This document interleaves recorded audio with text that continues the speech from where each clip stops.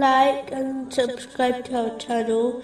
Leave your questions and feedback in the comments section. Enjoy the video. Continuing from the last podcast, which was discussing chapter 57, verse 23. And not exult in pride over what He has given you.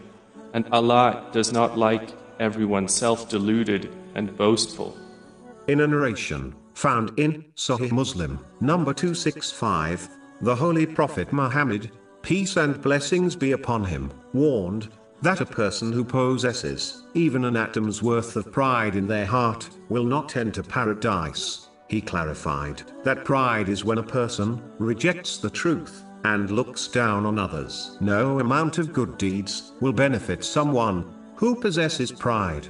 This is quite obvious when one observes the devil and how his countless years of worship did not benefit him when he became proud.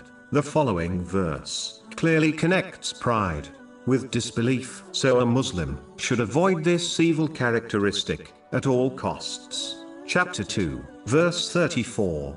He refused and was arrogant and became of the disbelievers. The proud is the one who rejects the truth when it is presented to them, simply because it did not come from them, and as it challenges their desires and mentality. The proud person also believes they are superior to others, even though they do not know the ultimate end of that person or themselves. This is plain ignorance. In reality, it is foolish to be proud of anything, seeing as Allah, the Exalted, created and granted everything a person owns. Even the righteous deeds one performs is only due to the inspiration, knowledge, and strength granted by Allah, the Exalted. Therefore, being proud of something which does not innately belong to one is plain foolishness. This is just like a person who becomes proud over a mansion they do not even own or live in. This is the reason why pride belongs to Allah, the Exalted, as He alone is the Creator and innate owner of all things. The one who challenges Allah, the Exalted, in pride